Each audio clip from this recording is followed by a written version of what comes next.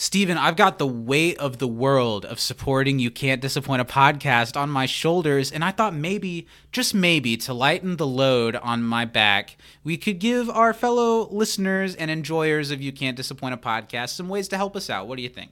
Well, I'm not normally in the habit of lightening the load on your back, but, if people want to help us, they sure can. How can they do that, Zach? The first way is to support us on Patreon. If you like what we do here and want to help us take it further and get all kinds of extra content, give us money at patreon.com/can'tdisappointpodcast. If you don't want to bear the brunt of our debt, you can appreciate the fruit that we bear to you by going and leaving us a review on Apple Podcasts, Yelp, Google Chrome podcast reviewer, or whatever you can. And that's going to help us get seen. And the more people see us, the more that we want to be seen, and the more that we see you.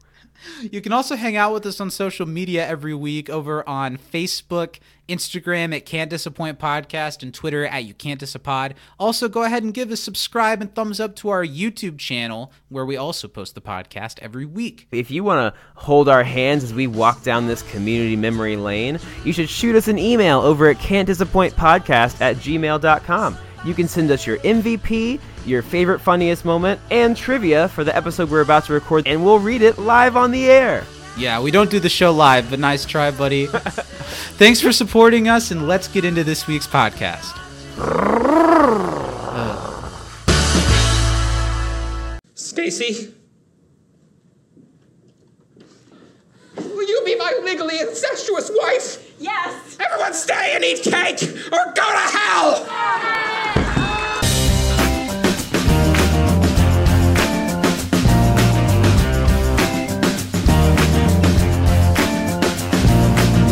Hello out there. Hello, everyone. Welcome to You Can't Disappoint a Podcast. Kind of. We'll get to that in a second. I'm glad you've joined us. It's our last release of 2021. That's insane. 2021 has really just felt like, I don't know, a continuation of the awful from last year. So it's crazy to me that it's ending, that the dawn of another year is beginning. But on the flip side of that coin, the year of podcasting in 2021 has been great. We started this year with our biggest thing ever, our Joel McHale interview, and we're ending it with this. So let's get into it. Welcome to the show, everyone. I'm Zach, and I'm a lonely boy today. You see, we don't have Stephen Baker. No Stephen Baker today. I'm just as bummed out about it as you are. It's Christmas week as I'm recording this. It's a busy time for us boys. We're playing with our new toys, plugs, chains, all the various things that we've received to enjoy together this holiday season has really just filled up all of our time amongst other things. And because of that, we couldn't get a full typical episode out to you guys this week. But because I am super anal and I will not allow the podcast feed to go empty for a week, I've whipped up a little something together, so we're going to get into that today.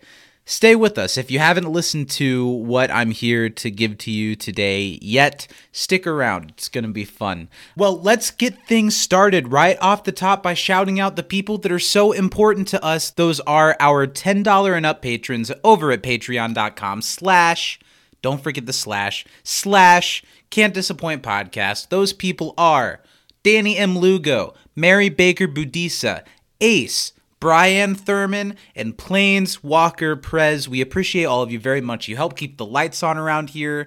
And if we had just a couple more names added to that list, we would have been able to afford Steven for this bonus thing that I'm recording. But that's neither here nor there. Thank you to all those people for supporting us. And if you like what we do here and you want to support us further, you can do that over at patreon.com/can'tdisappointpodcast. Starting at $5 a month, you can get all kinds of exclusive Patreon content, our weekly live pre-show, You Can't Dis a Pre-show that we do every week over there. A lot of fun. As we dive into 2022, it's going to be a big year for us. Next week, we'll dive back into Community Season 4, and it's going to be the end of Season 6 before you know it, and we'll be at the dawn of whatever comes post-Community, post You Can't Disappoint a Podcast. It's hard to imagine that right now, and we've still got a lot of time left, excited for all that's ahead as far as community is concerned. But if you want to keep up to date with what we're doing next, what we're doing on top of things, if you're invested in Zach and Steven and you want to hang out with us for the long run, Patreon is a great place to be on the up and up of that. So come check us out if you like us. We'd appreciate it. Also, I want to give a shout out at the top of today's impromptu, out of the ordinary show to our community papa at Communities on Twitter, the man who purchased all the toys and plugs and various knobs and whips that Steven and I are playing with this holiday season. We wouldn't be able to do that without our truly beloved community papa, who I hope is still fond of us after the comments we made last week. I haven't heard from him about it. I don't know if that's a good thing or not. But anyway, thanks at Communities on Twitter. If you don't follow them, they're where it's at as far as the community fandom online is concerned. Follow them. And yeah, let's talk about what we're here for today. So we couldn't get a traditional episode out this week. I still wanted to do something, and I thought it'd be a good opportunity to share with you guys if you haven't seen it yet, because I guess I haven't pushed it as much as I should have, that about a month, maybe 2 months ago, I got to interview Erik Charles Nielsen, Community's Garrett, with friend of the show and host of 6 Seasons in a Podcast, Alex, who invited me on to do this with him as an episode of 6 Seasons in a Podcast. Steven and I have been on it as a guest before. That was a lot of fun. But this time I got to help man the helm with Alex and interview Erik Charles Nielsen. It's fitting that Steven's not here right now because he also wasn't here for the interview. I like to think it's because I'm a favorite, but I think it's really just because I'm a little overeager. Well, anyway, I don't know if all of you have heard this or not yet, and I wanted to put something out this week, which, by the way, I hope everyone had a lovely Christmas. This will come out a couple days after Christmas, and I hope your Christmas was great, whether it's a little more normal this year, whether it's just as strange, if not stranger, than last year. I hope you had a good time. I hope you were surrounded by people you love and that you laughed and that you got all the stuff you wanted or got to get the reactions out of the people that you wanted from the stuff that you got them. I just hope you had it all. But we're going to move into what I've got for you today. My interview alongside Alex as a part of 6 Seasons in a Podcast with Erik Charles Nielsen, the man, the myth, the legend. It's Garrett. It was so cool to talk to him. I'm so glad that Alex asked me to do this with him. And I want to give a quick shout out to Alex before I press the old play button on the interview. Alex is just the man. He's been really going at it strong with 6 Seasons in a Podcast for years now. He's talked to everyone. If you don't know his podcast, it's the go-to show for interviews with the cast and creatives behind Community. It's a treasure trove of stories and experiences from the show that we all love so much. And while there are so many of us that do this episodic rewatch thing, which is a lot of fun, 6 Seasons in a Podcast is truly the end-all be-all because it's from the people who made the show talking about being on the show, and it's still so crazy and weird to me that now I get to be a part of it in a little way by sharing this conversation with Erik Charles Nielsen with Alex. I hope you stick around. I hope you enjoy it. I'm going to come back after the interview to wrap this thing up, to say goodbye to y'all, and maybe shed a little insight, some of my thoughts on the chat I got to have with Erik. Thank you for tuning in. We'll be back next week to talk about what's the episode called? This is I didn't write it down. I'm not looking. I'm guessing. I watched the episode because we kind of mixed things around. I'm excited to talk about that next week. But it's a weird title, cooperative escapism of or in familial relations. We'll be back to talk about that next week, and I'll see you after the show. Let's do this. Here's my interview with Garrett. Come on.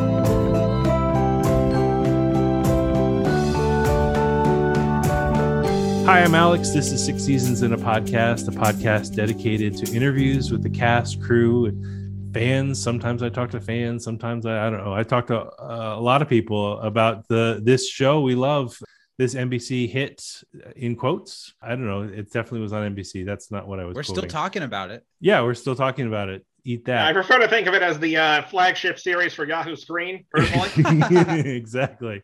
Well, it's Community, and I won't spoil it yet, but this week I will introduce my co-host from You Can't Disappoint a Podcast, Zach Pruitt. Thanks for joining me, Zach. How are you? Hello. Very honored to be here. I'm great. Always happy to hang out with you, Alex. Awesome. Love having you here. Well, Zach, our guest is one of the beloved meat puppets who joins us in the show very early in season 1, all the way through season 6. If you are guessing at home, he, as well as an actor, is a comedian who appeared on Conan and a bunch of stuff. Check out his IMDb. Community fans will know him as Garrett Lambert. Eric Charles Nielsen, welcome to 6 Seasons and a Podcast.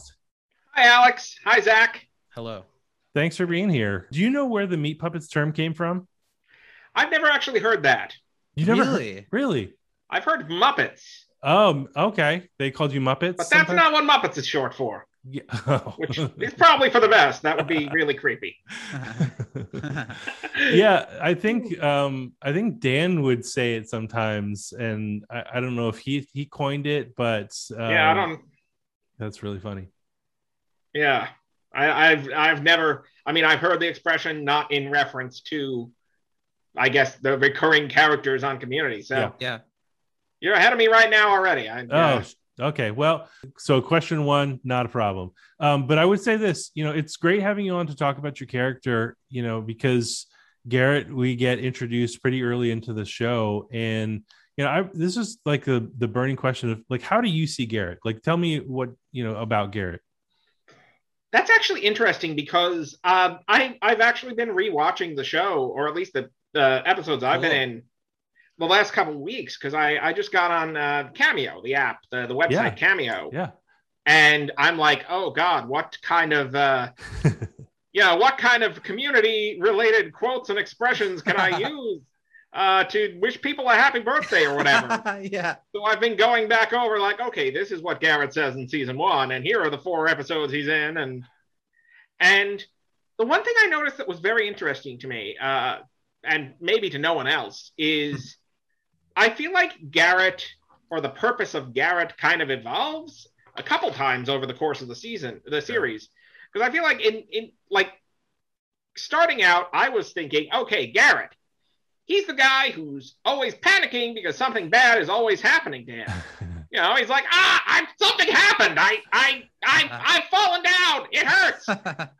And, doing that voice. But interestingly, I feel like that's kind of a thing that comes from my stand-up. There's a lot of panicking, a lot of over-the-top stuff. But in season 1 in particular, and onward into season 2 and even 3, like, I feel like the recurring joke in season 1 is not that Garrett is flustered or that bad things are happening to him. It's that he's weirdly intense. Mm-hmm.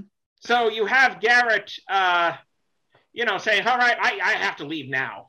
I have to leave now. And, he's singing to a rat, like, row, row, row your boat. Classic. And he's chillaxing. Duh. And it's still sunny. And it's like none of it is panicking. And I think kind of what turned it was the first paintball episode, where Garrett is, the lone survivor or non-survivor of some kind of paintball attack. And he tells Jeff, oh, this is, everything was normal. And then they announced the prize. And, this is not over. This is still happening right now. And I don't know if that was intended as specifically a Garrett thing.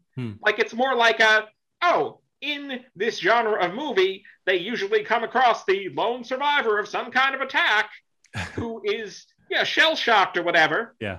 But I think that after that, I think that because it went well, they kept putting me in that role, just like the guy who, is trapped in something or fell off of something or is, just overwhelmed by day-to-day life. And yeah, I liked it, but it's interesting that kind of shift was made.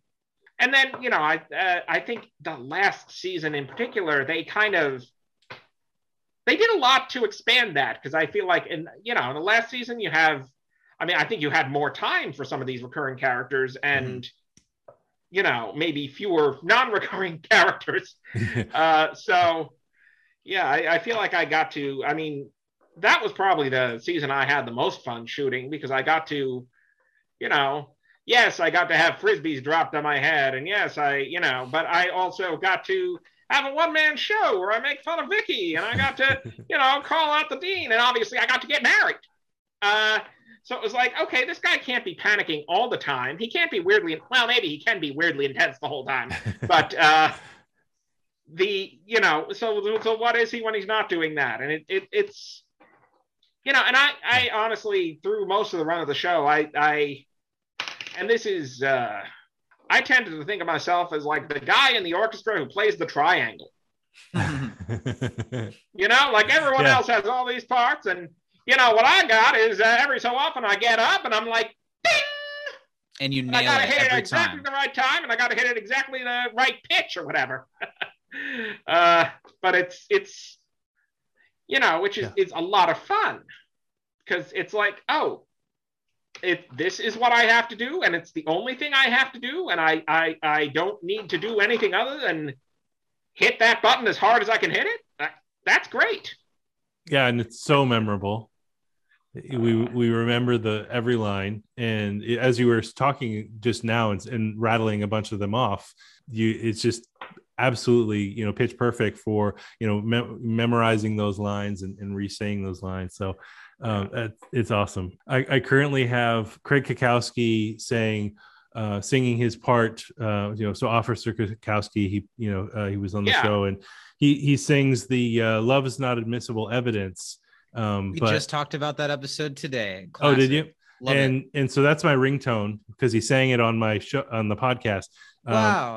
I might ask for a crisis alert and might change just saying my ringtone. You don't want to hear that. You don't want to hear that 5 times a day. You're getting 5 calls a day. That's a normal number of calls. I actually have my phone on silence most of the time. Me too. So, okay, yeah. But I'm just saying, if there's a crisis alert that shows up, it might become my ringtone, at least from when my wife calls. It'll be crisis alert. This is a ringtone. There it is. Beautiful. You just made hundreds of people's day. Oh God, that's awesome. But also support his cameo, because that's awesome too. Yeah. So you mentioned it, and because I think we'll go back. We're doing some Tarantino action with storytelling of narrative of what we've been talking about. So I would like to do a flashback to talk about your relationship with TV and kind of like what kind of shows did you grow up on? Because I love hearing the different swath of shows that people have been into. I mean, honestly, I growing up, I didn't watch that much television. I remember I used to watch, Star Trek, pretty much all of the Star Treks that were on at the time. I remember, watching a lot of basketball games. I wouldn't call myself somebody who, growing up, was a fan of comedy or someone who saw himself as one day becoming a comedian. And I think, as I went off to college, I feel like I was watching, a lot of the Simpsons, a lot of Seinfeld, a lot of Monty Python, standard, like, oh, here are the classic comedies of the era, or multiple eras. I don't know. And, I was a big fan of Taxi. Nice. And what's interesting, I feel like, when I got into comedy, it wasn't so much that I was driven to do comedy. It was that, throughout college, and I was an English major at Boston University. After my junior year of college, the summer before my senior year, I decided to write a novel, and it was a dystopian novel. It was very bad.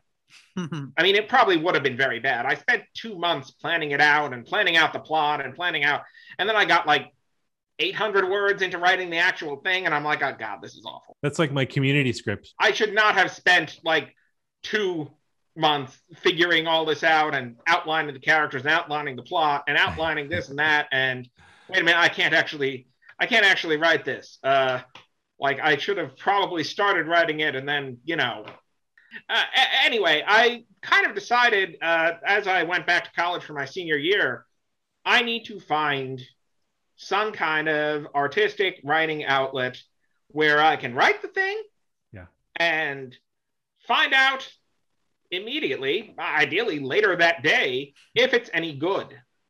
And I feel like this was, before, like not before blogs, for example, but before a lot of blog adjacent things, before Twitter or this and that. And what I decided was my two options were I could write poetry and go to poetry readings, which I had done and didn't really enjoy it. It went pretty well, but I was like, oh, I don't necessarily have anything in common with the rest of these people who are also reading poetry. Or alternately, I could do stand-up comedy. And I decided, well, I'm going to give that a shot. And, maybe it's going to be awful. And if it is, I get to stop doing it. And if it's not, well, I guess I can keep doing it. And I went up the first time, and it went pretty well. And I went up the second time, and it went well. And I've kind of been there ever since, until a couple of years ago. And probably again, I hope in the near future. When you decided to start doing stand-up, were there any particular comedians that you kind of looked towards as guidance? I was let's see. Yeah, I mean, I already mentioned Monty Python. I already, Stephen Wright. I was a big fan of Stephen Wright. Emo Phillips. Love Emo Phillips. Yeah, and it's funny because, like, I'm going to say this, and it's not stand up, but I feel like the thing looking back at it, like the thing I was doing that I kind of didn't realize I was doing for a few months was, you remember Pinky and the Brain? Absolutely. I feel like, wow, looking back on it, a year in, at least 20% of it is just the brain. Not like doing an Orson Welles impersonation, but just kind of being like, this is what I am doing, and I have plots to destroy the world. And I literally, I don't know if you saw my Conan set, in which I opened with a joke about having, about having two folders, one of which reads teen angst poetry, the other of which reads plots to destroy the world. But that was pretty much my life up till that. No, that was, and kind of, and it's almost like what I was saying with the paintball thing. It's like once you get on one of those, like you do these things, whether it's on a show or whether it's doing stand-up, and once you have a couple things that really work, it's easy to say, all right, this is what I am. Everything I'm going to be doing from now on is, in its own way, influenced by this thing that I just did that went well. And, sometimes I did things that went well and they didn't have that kind of influence, but you never know. Did you always think that was going to translate to acting, or did that just kind of happen naturally? No, definitely not. I mean, when I was doing stand-up at first, now we're getting back into this, senior year of college, my plan was, all right, I'm going to do comedy. I'm going to finish my senior year because, it's my senior year. I've already done all the stuff that isn't kind of just like, well, I got to do 8 more classes. And I'm going to apply to grad school, and, I'm going to go to grad school and become an English professor, which, was my plan up until I had been in grad school for a year and realized I did not like teaching. And I probably should have figured that out before I, applied for grad school, moved across the country to Los Angeles, finished a year. And, eventually it was just like, I hate this so much and I feel so overwhelmed by this that, I got way behind on my work. They threatened to revoke my scholarship, and I was like, okay, well, then I guess I have to drop out.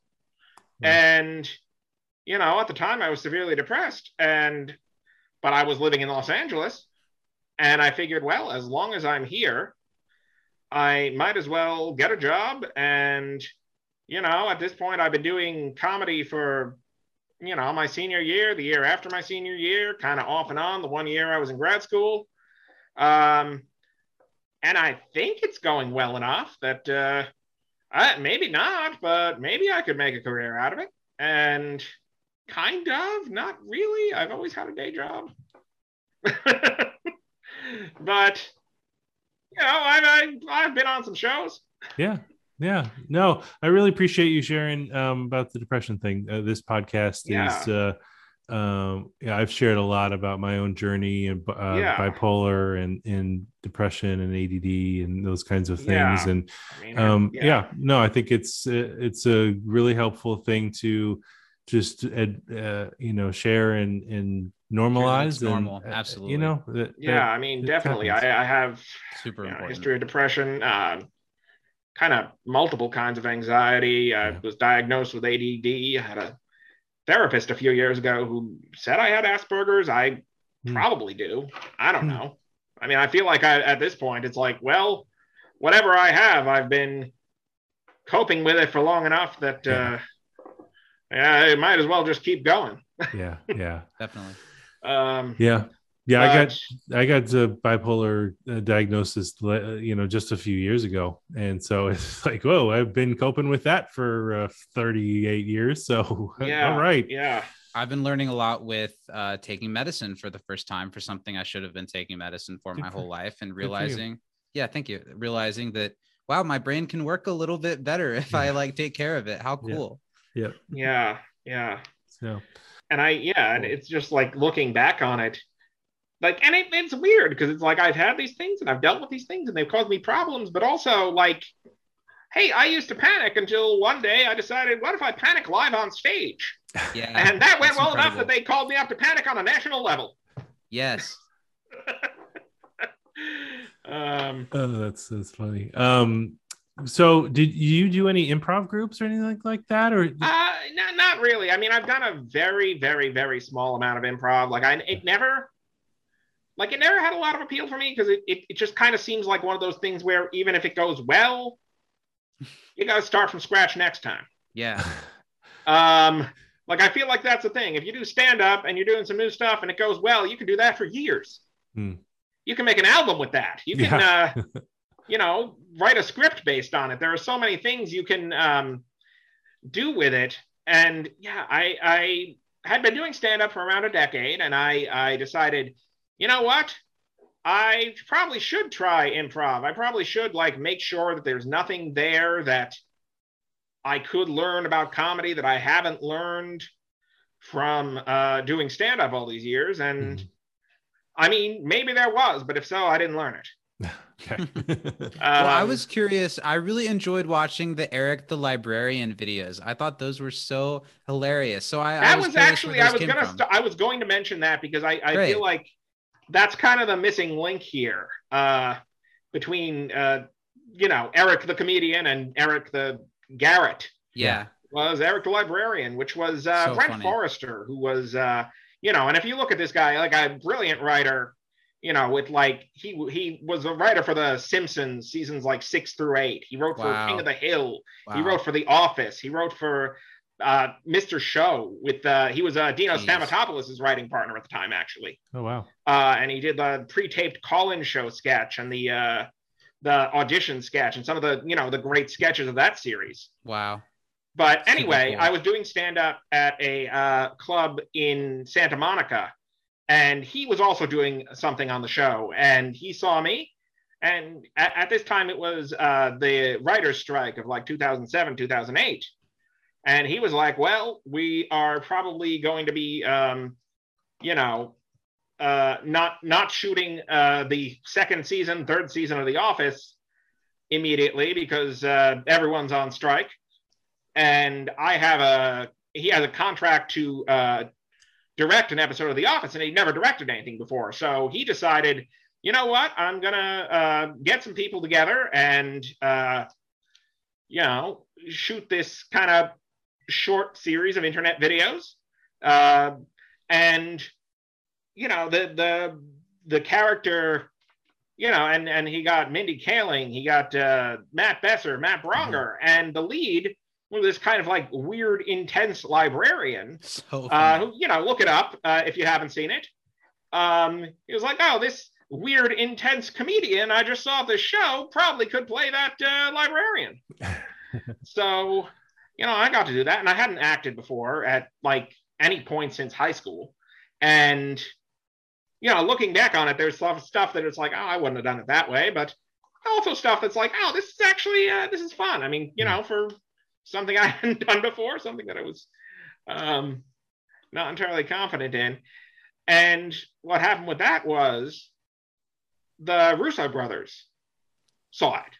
Wow. And that was actually kind of how I got into Community. Was the Russo brothers were like, hey, we're trying to get some, it was pitched to me like, hey, we want to have like some recurring characters like The Simpsons has recurring characters. Yeah. So it's like, okay, I'm the sea captain. Arr, arr, arr. No, I'm not that guy. But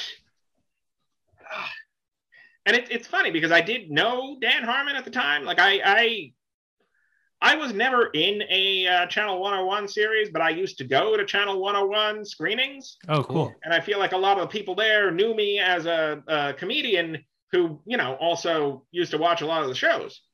But I mean, that turned out to be like largely, if not entirely, unrelated to what directly got me the role. And, which was, I did this web series that I don't think ever got a lot of views, but 2 of the views it did get were, directing this new NBC series. And they're like, well, we can't make any promises, but we'll have you on once and maybe we'll find something else for you to do.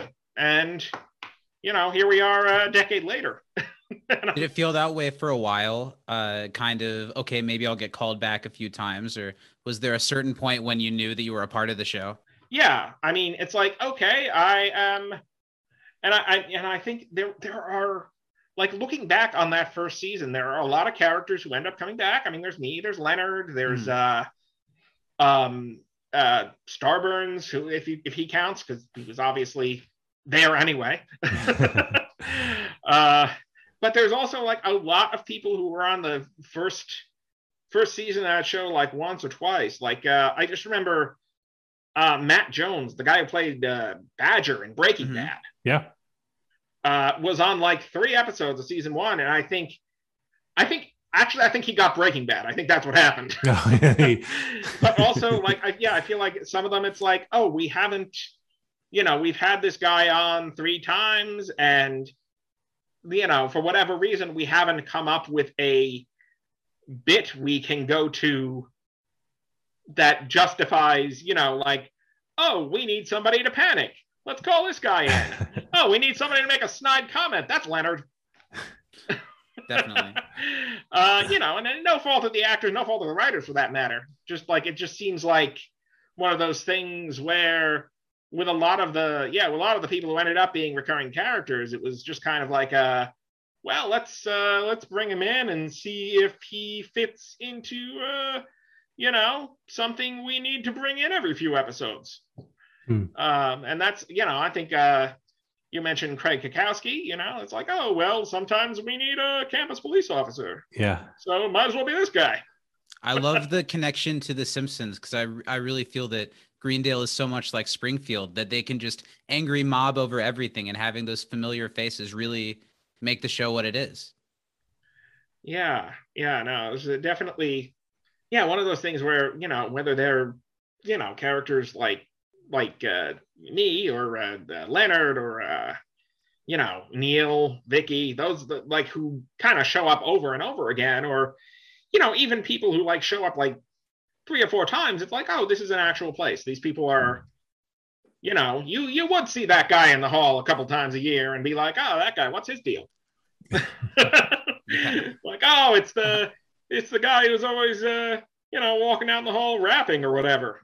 I think I might have just described magnitude. That was not deliberate.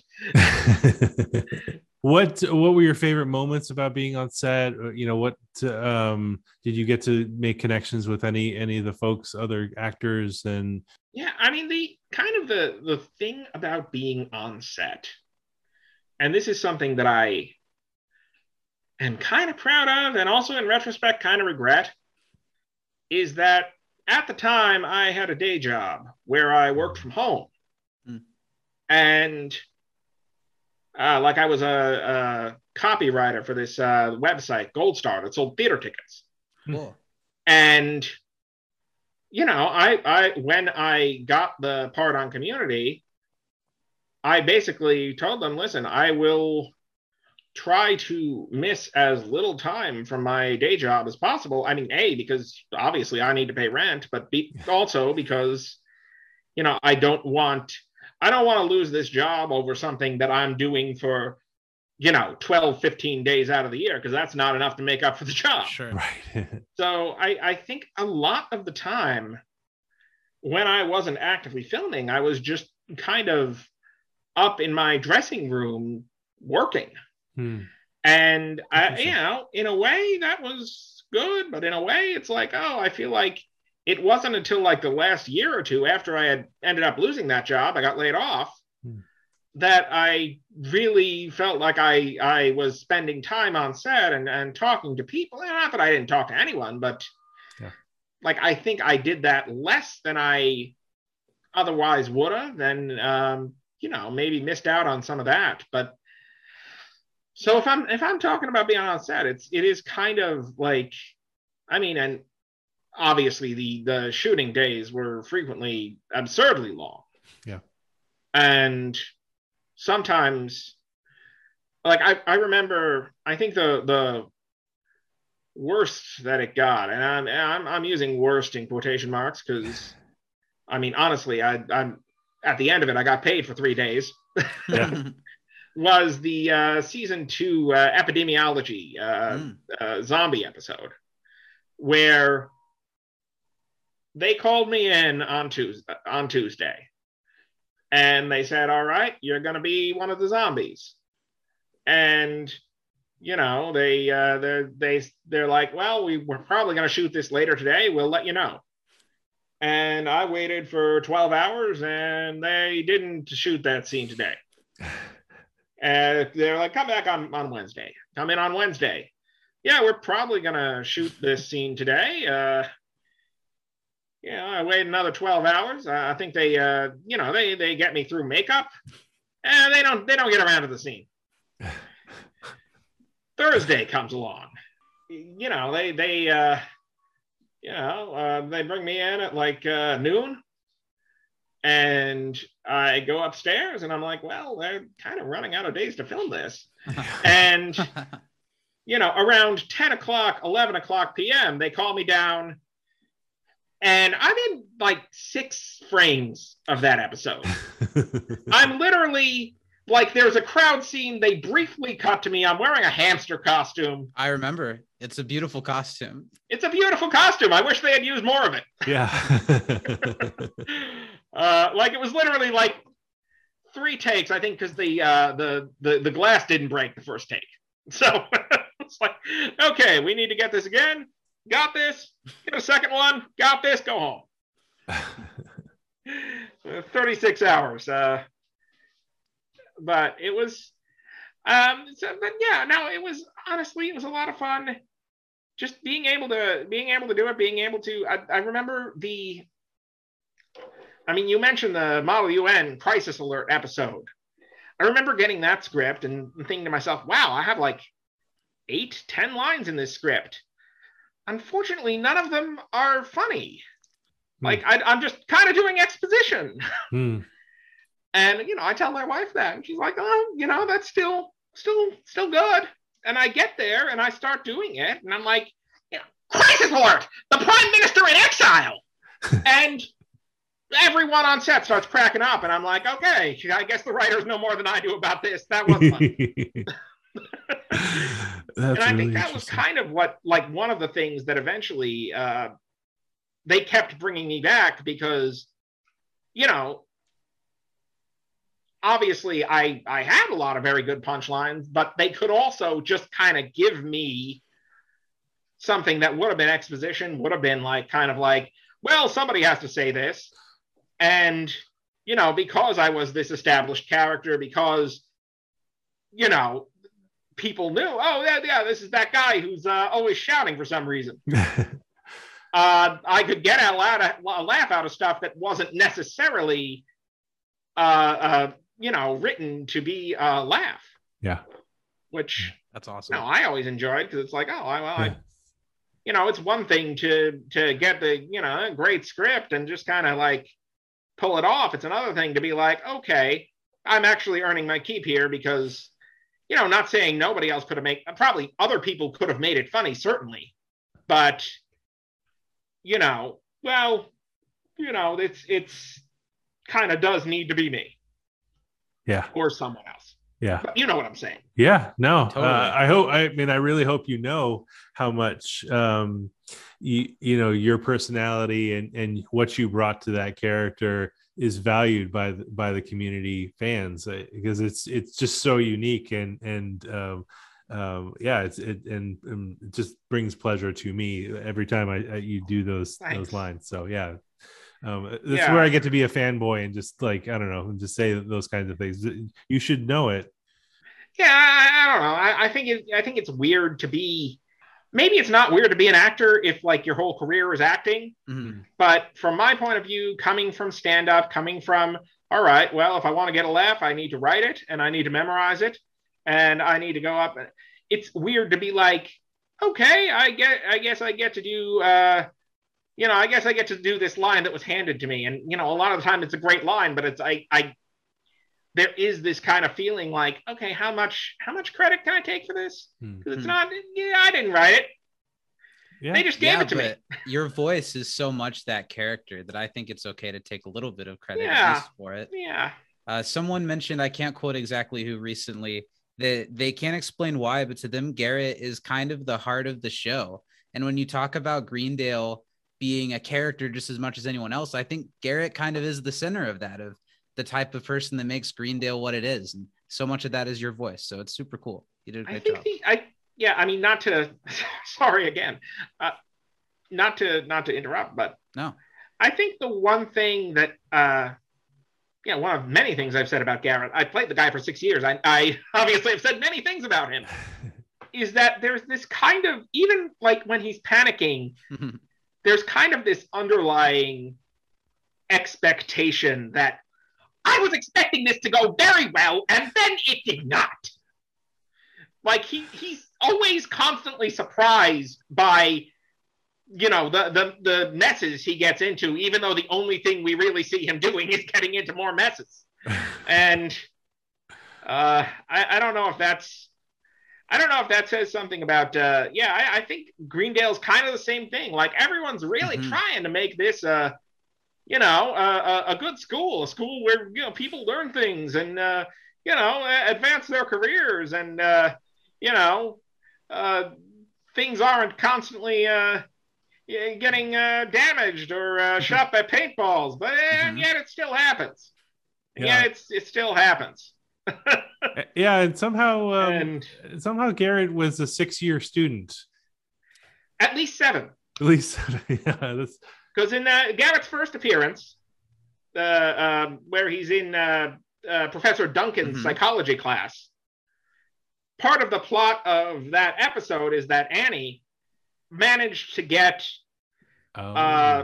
accepted to that class despite being a freshman, which is very unusual, apparently. Yeah. So we have to assume that Garrett was not a freshman. Yeah. That's funny.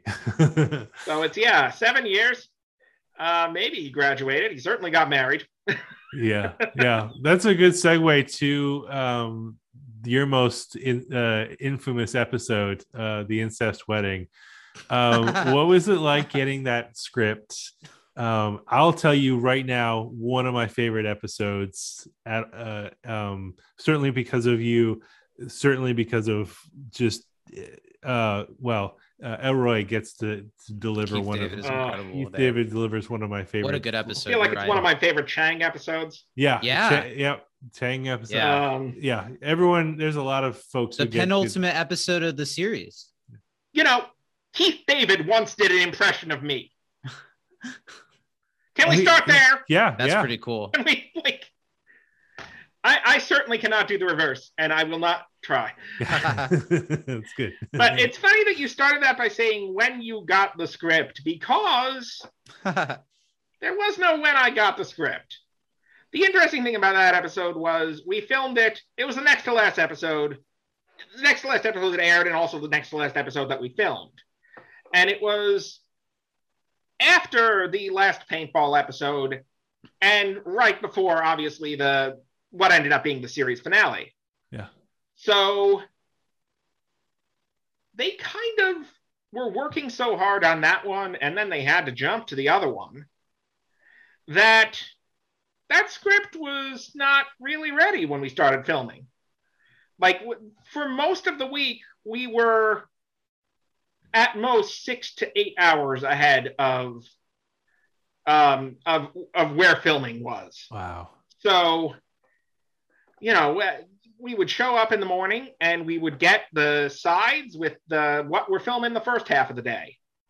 And then at some point before lunch, we would get what we were filming the second half of the day. And, you know, and hearing rumors about, oh, you know, this is what's going to happen next, and this is what's going to happen next. And, you know, a lot of it ended up not happening. A lot of it, I think, and I think, you know, in addition to obviously kind of being given almost a showcase in that episode, like being able to do a lot of things and, you know, have a character arc in a way that Garrett really didn't get to. Yeah. Like, there was something very emotional about the experience of kind of going on that journey with Garrett, where, you know, I knew the episode was going to be about my wedding. And, you know, I show up on the second day and, you know, they filmed it in order. I show up on the second day. They give me my wedding speech. I give my wedding speech. At the end of the day, I hear rumors that, yeah, something bad might happen to Garrett tomorrow. Like, apparently there's something that they might have to annul the wedding. And I'm like, what? Wait, she's my cousin? What? And I think, you know, and I think, like, at one point I remember hearing, oh, the tag after the series is going to be like, there's a point where Chang goes off with Bones, Garrett's brother, yeah. You know, also me in like this, you know, terrible wig and like a camo jacket and Wow. You know, yeah, you're being boisterous. What the fuck? He doesn't say that. Yeah, I gotta give a speech for my brother. Let me through. I'm not that drunk. And anyway, there's a point where Chang just kind of draws Bones away from the main body of the wedding. And I was told, like, oh, the tag is going to be like, you know, Chang and Bones out on the town, you know, going to a carnival, you know, having hot dogs together or something. And, you know, and I got there on the last day and it's like, oh no, Chang's coming back. He's gonna convince you to stay married. And, you know, and just that speech where he says, it's you against the world and you will not win, but you get to make your choices, not them. I was legitimately crying because it was kind of like, I mean, I was physically exhausted and mentally exhausted, but also like just I was thinking back about the years in which, yeah, every year we were like, oh, this could be the year we get canceled, and no, we just made it.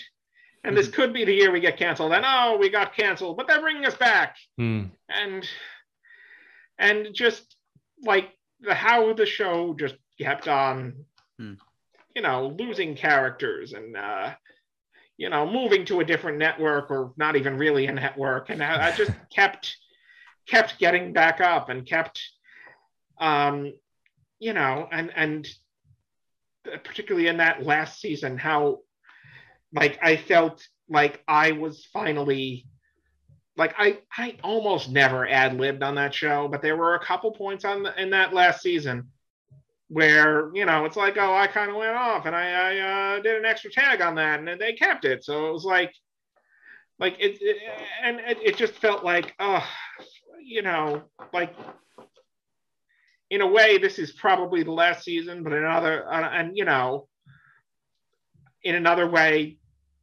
we survived. We kept getting stronger. We kept, you know, kept coming back out and doing another show and another season and I don't know. I don't really know how to put it into words, but that was. No, you did it very, very well. Just, I really appreciate that. There's a lot of emotion, incredible. a lot of emotion in that. You know, it's like I've reached the top of the mountain, and the top of the mountain is my cousin's there, and we'll get married. I can't say enough good things about that episode. Another great episode is, aren't you Glip Glop from that season too? Yes. Oh yes. I just remember. Yeah, I remember. Like that one was weird because it's like so much of it was animated, and I didn't get to.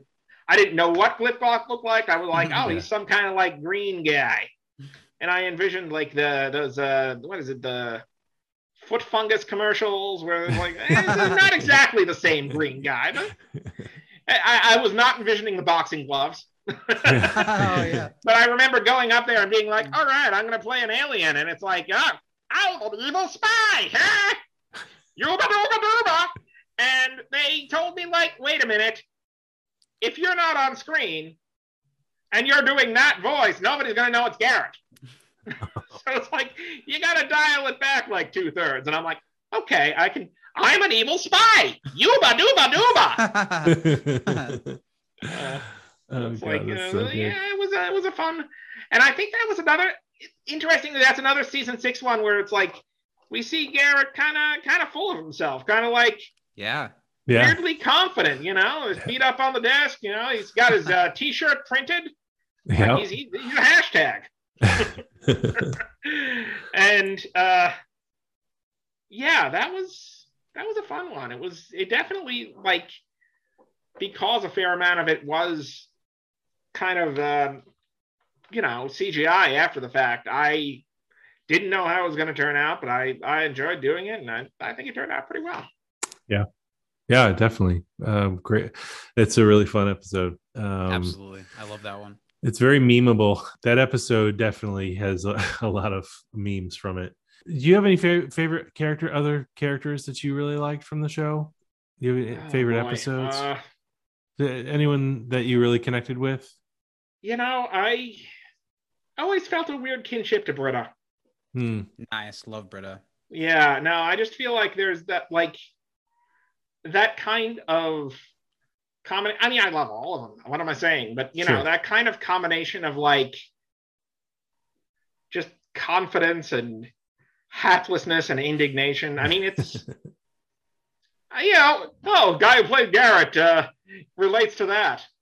But, you know, also, yeah, I just remember being weirdly intimidated by Gillian Jacobs, though. It's which is not. No, she's very nice. She's, you know, not at all intimidating, which I feel like is kind of the weird case with me. Like, I feel more intimidated when people aren't at all intimidating because it's like, oh man, if this guy turned around and got mad at me, I must really be screwing up. Sure. Like some of the least judgmental people I have known have scared me the most. But no, she does. I mean, you know, as I said, everyone does a great job. I don't know why I'm singling one person out. Except no. Told me to single one person out. I don't have our favorites. It's okay. Yeah. I mean, Abed, obviously. Abed. You know, the Jeff Chang. I'm just gonna keep naming the characters. I'm just gonna keep doing Ken Jeong. Yeah. What do we need to say? Nicest man in the world. I mean, I don't know if you've interviewed him on the show or. Yeah, I have. Yeah.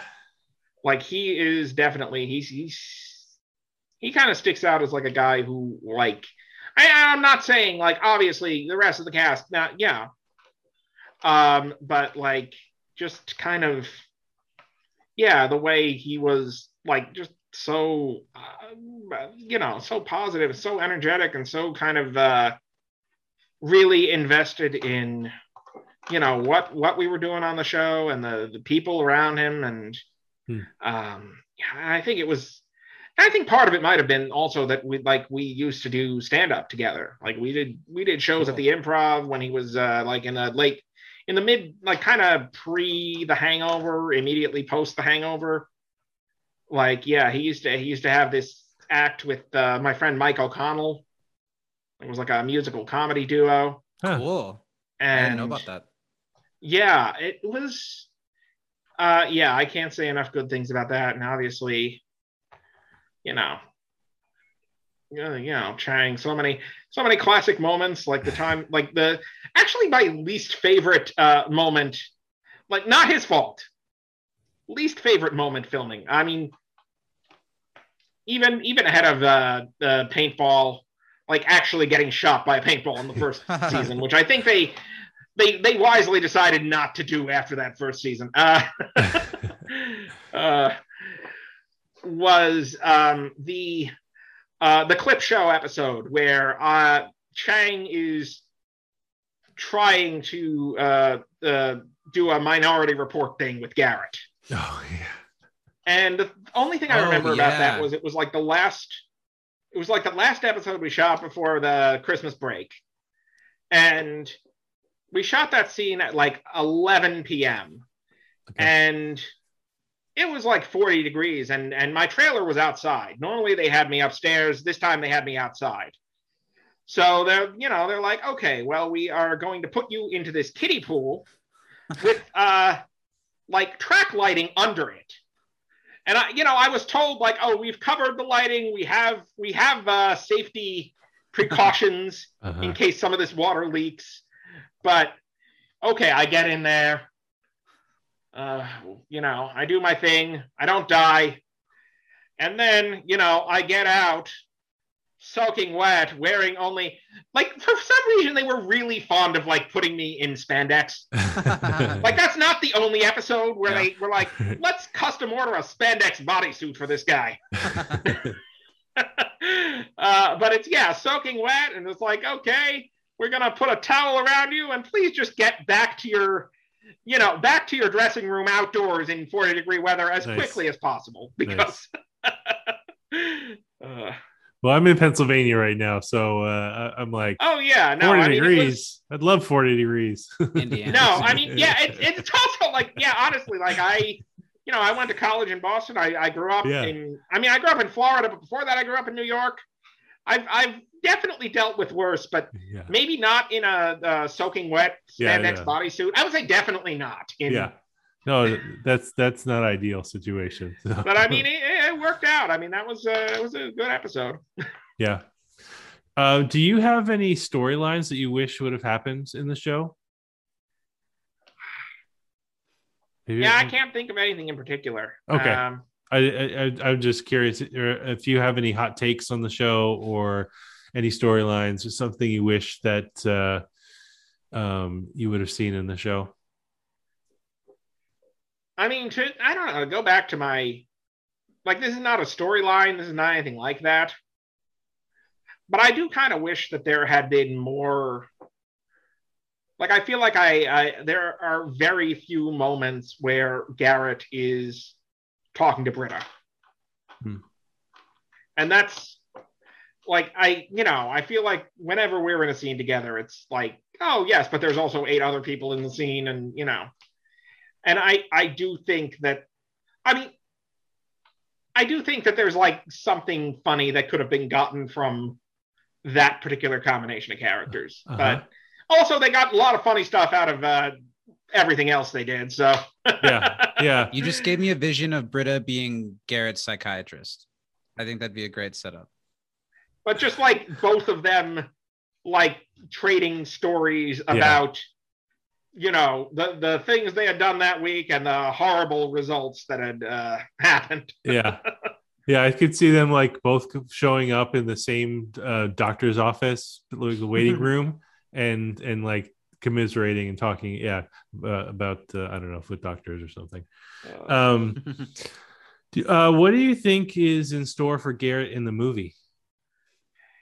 Are you going to pitch anything?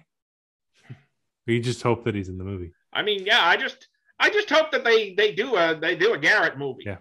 Yeah. There you go. Like if they can't get anyone else, I'm available. If I'd they watch can't it. get anyone else, I'm still available. Yeah. Yeah. Finally.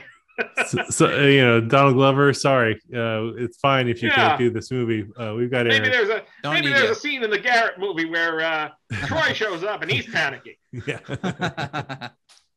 Yeah, I mean, yeah, I honestly, I've heard nothing about a movie. I mean, obviously, nobody's like, I don't think I would be the first person they'd tell. But yeah, I honestly, if there does end up being a movie, I would just like to be invited. That's Awesome. I'm not gonna, I'm sure there's a lot of other stuff they have to get out, and if they can, make a little room for Garrett in there, that's fine by me. I think they have to. Yeah.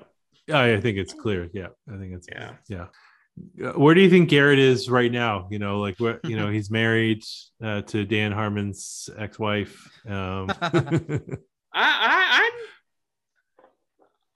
He's probably still at Greendale. Yeah. I just like the one thing I always figured about Garrett, I mean, because he kept on being there. I mean, so did all of them to an extent, but was that, maybe he signs up for classes every year. As I said before, this is going to be great. I'm finally going to get my degree. And then, the exam comes around or the time to, submit the final paper. And it's, I tried everything. I fell asleep while trying to study. I just can't do it. But I hope he's happy. I hope his marriage to his cousin's going well. I hope he's found some measure of joy in his life. Because he certainly didn't in those 6 years. For the most part. Yeah. You got to do a little bit of reunion on Dr. Ken. How was that? That was fun. It was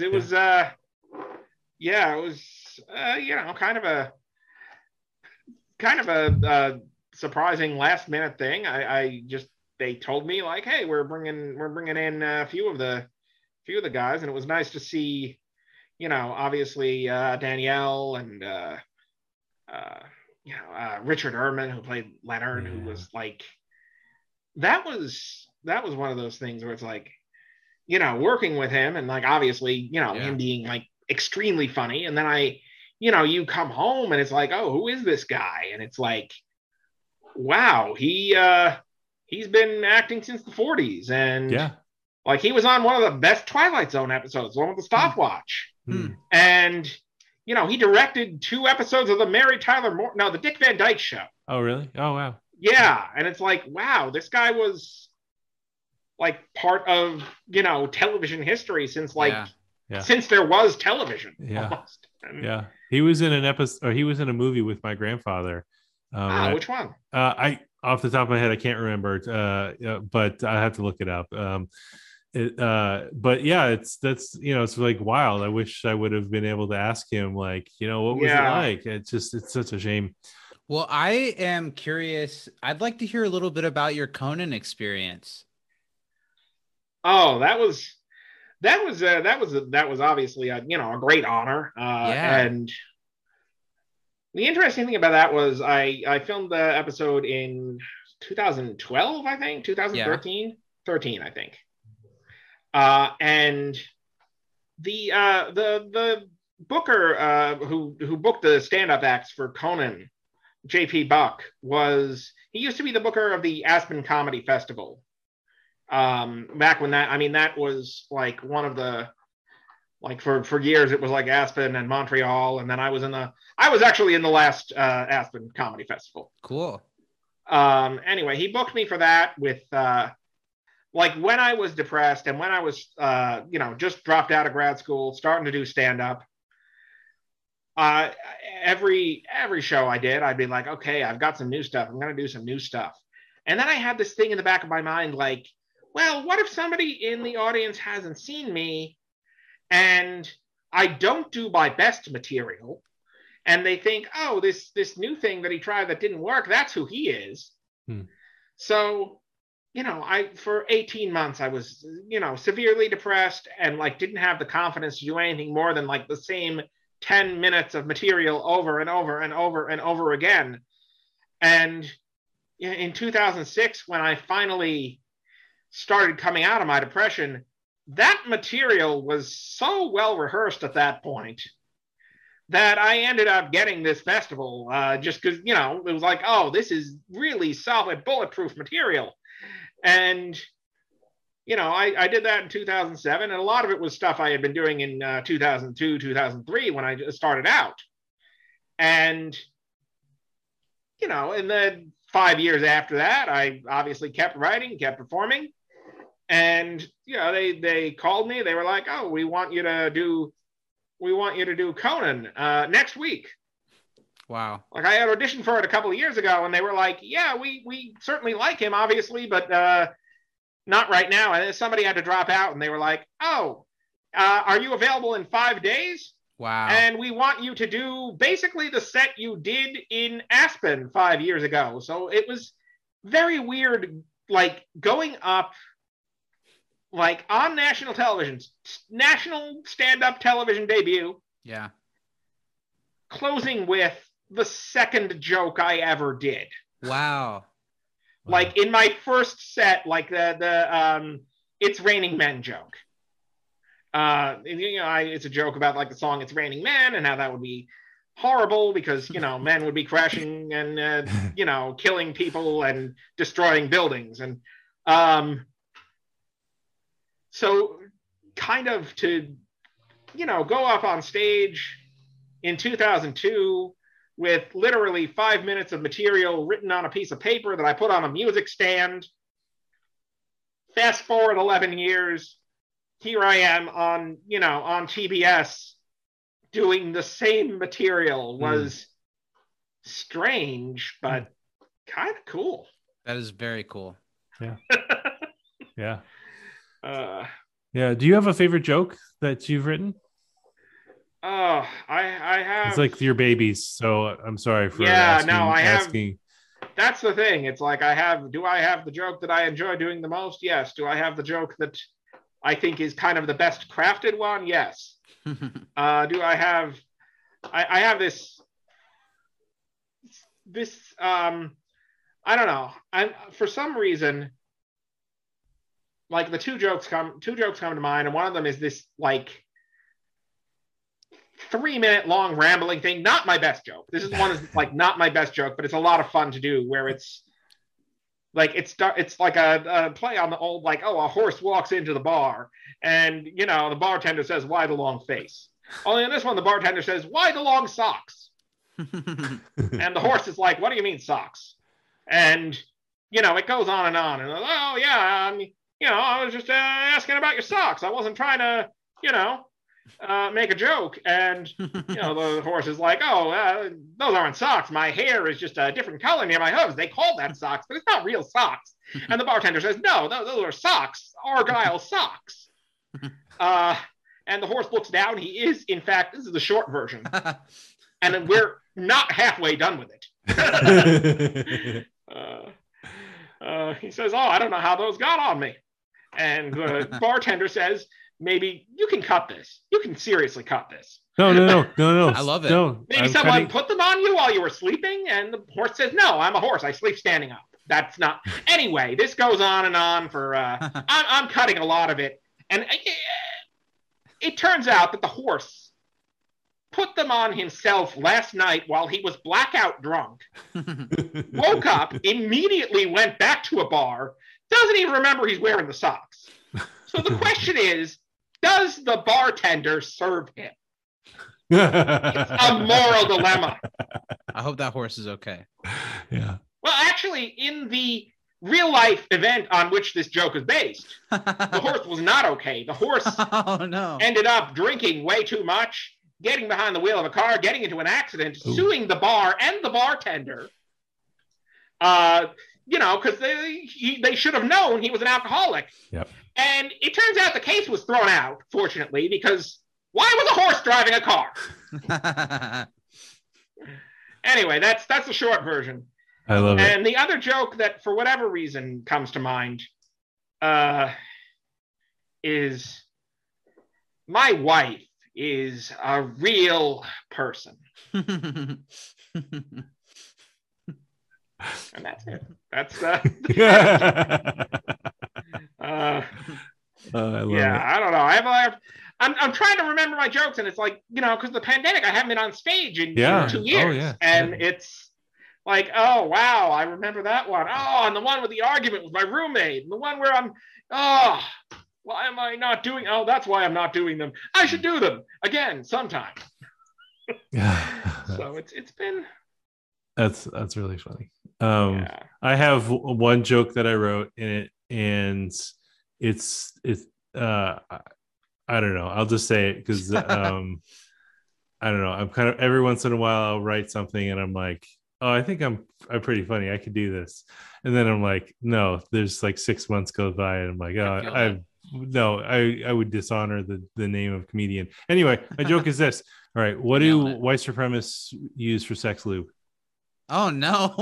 What? Wow, this got serious now. Yeah, what? KKKY. Ah. No, that doesn't pass. Yeah, you at home can't see that I'm shaking my head, but it played very well here in Indiana. That I'm shaking my head. Boo, would I get booed for that? No, I don't know that you get booed. I don't know. I don't know what anyone would get at this point. All right. I haven't been doing it for. Yeah, it's kind of like it's kind of a lowbrow. Yeah. So all right, I'll try better. I find that kind of question answer jokes they're tough. Yeah. Okay. That's a good. Thank you for that feedback. That is the thing about not to turn this back into a big lecture, but it's that's to me kind of the difference. One of the differences between stand-up and acting that was very difficult for me was when you're acting, you're playing off someone normally. So it's all your timing is oh, I say this, and then this person says this, and then I come in at the exact right time and say this. Yeah. On stage, you really have to supply a lot of that yourself.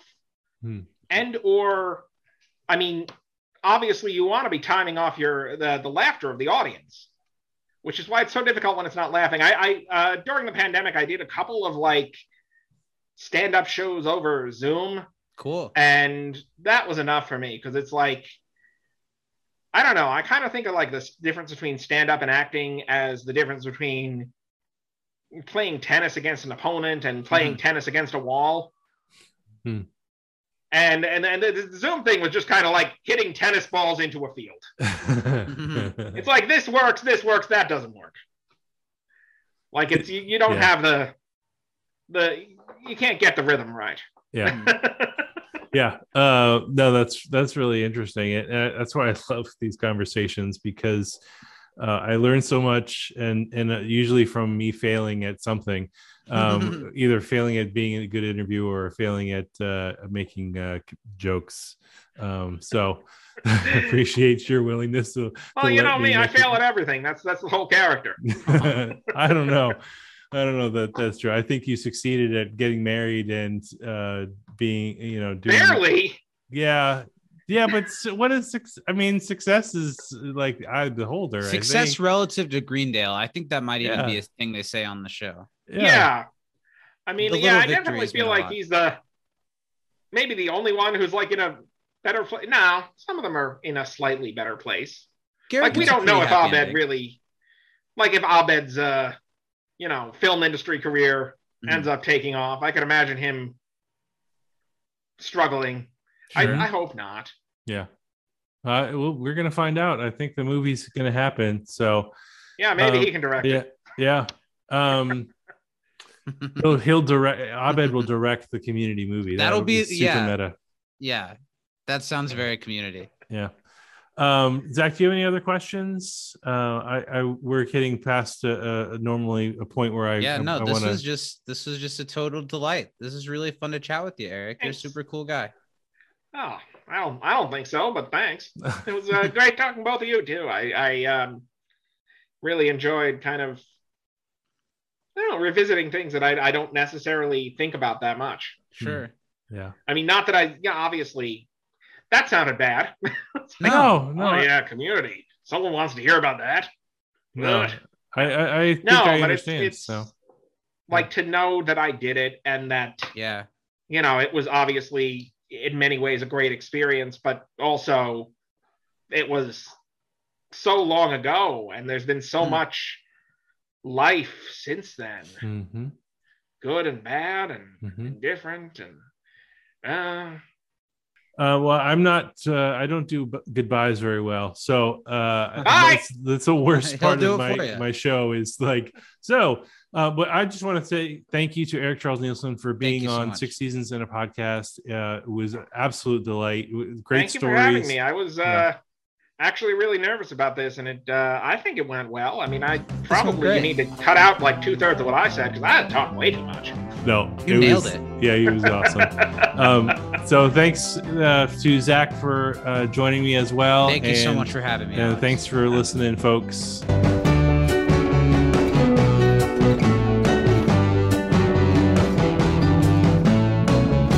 And that was it. That's my chat along with Alex over on 6 Seasons in a Podcast with Eric Charles Nielsen, Garrett Lambert. What a great conversation. A couple of things that I took away from it. I love the moments where Eric got a little emotionally raw in that conversation. I find it so deeply interesting to hear stuff about Community from the people who it wasn't the gospel that it is to us to them. It was their 9-to-5 job, or in the case of Eric, it was his sporadic work a day here and there job on top of his quote unquote real world job. So for Eric to open up about, I don't know, his struggle while working on Community and after, to talk about his work life, to talk about his mental health through it all. Really, really interesting to me. It was really raw, really real. He came across as a really nice guy. The only things I had ever seen of him were, of course, Community and some of his stand-up. So I didn't really know what to expect going into the conversation. I had only ever really seen him like on in character. So I was excited to talk to him and see if he's always on, or if that's something that drops a little bit, or I don't know. I didn't know how deep of a character this was, and he definitely is what you think based off of his presence, but he's a very, very chill guy underneath it. He's not the constant ball of anxiety. I liked hearing, it sounded like I was talking to Garrett with a lot of wisdom, like reflecting on his life. I don't know. Eric's a cool guy. Shout out to Eric for being such a cool guy, being such a cool part of Community. And again, major shout out to Alex at 6 Seasons in a Podcast. Check out every episode of that show. The man's a legend. Alex, thanks for letting me do it. Thanks for letting me share it on my own podcast feed. And now let's wrap this thing up. Thanks to you guys for listening to us every week, for helping us get to the point where we're able to do stuff like this, like talk to members of the show that we love so much. A lot of fun. It's been really cool to see where this podcast has gone from just starting it on a whim to where we are now, and to think about where we're about to go in this new year. It's exciting times, and I hope you all stick around with us. To wrap things up here, if you like what we do here and you want to help support us, I talked about it enough at the beginning. Patreon.com/can'tdisappointpodcast. Every patron means a lot to us. It's so meaningful to me and to Steven that you support what we do here, this silly little thing, talking with my friend about a show that we love, that people support us in any way, but especially with a little bit of their money. It means a lot. So because of that, I'm going to end this show shouting out every patron that we have for the first time ever out loud on the show. This is everyone, including the $10 and up patrons. We've got a couple at the $5 level that I don't get a shout out as often as I would like, but a lot of them have been here since the beginning, which is nice.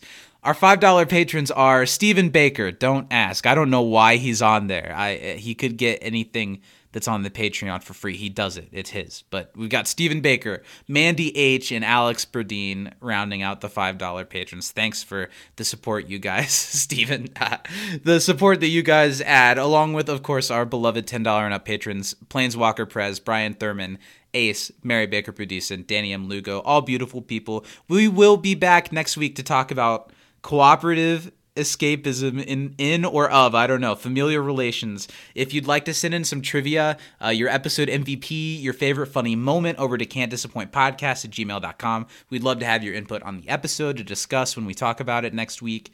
On top of that, you can find us on social media. If you don't want to pay for the Patreon, we're all over social media, on Facebook and YouTube under our podcast name, on Twitter at YouCan'tDisapPod, on Instagram at Can'tDisappointPodcast. Usually Steven says that. Did I get all of it? I think I did. And I think that's it. From inside the Dreamatorium, Black Lives Matter. Get your booster. I hope you had a great holiday, and we'll see you in the new year. On behalf of Stephen Baker, I'm Zach Pruitt, and we'll see you next time. We love you. Thank you. Have a good week. Shout out, again, thank you to Eric Charles Nielsen and Alex, and just everybody sharing all the love, all of it. Goodbye.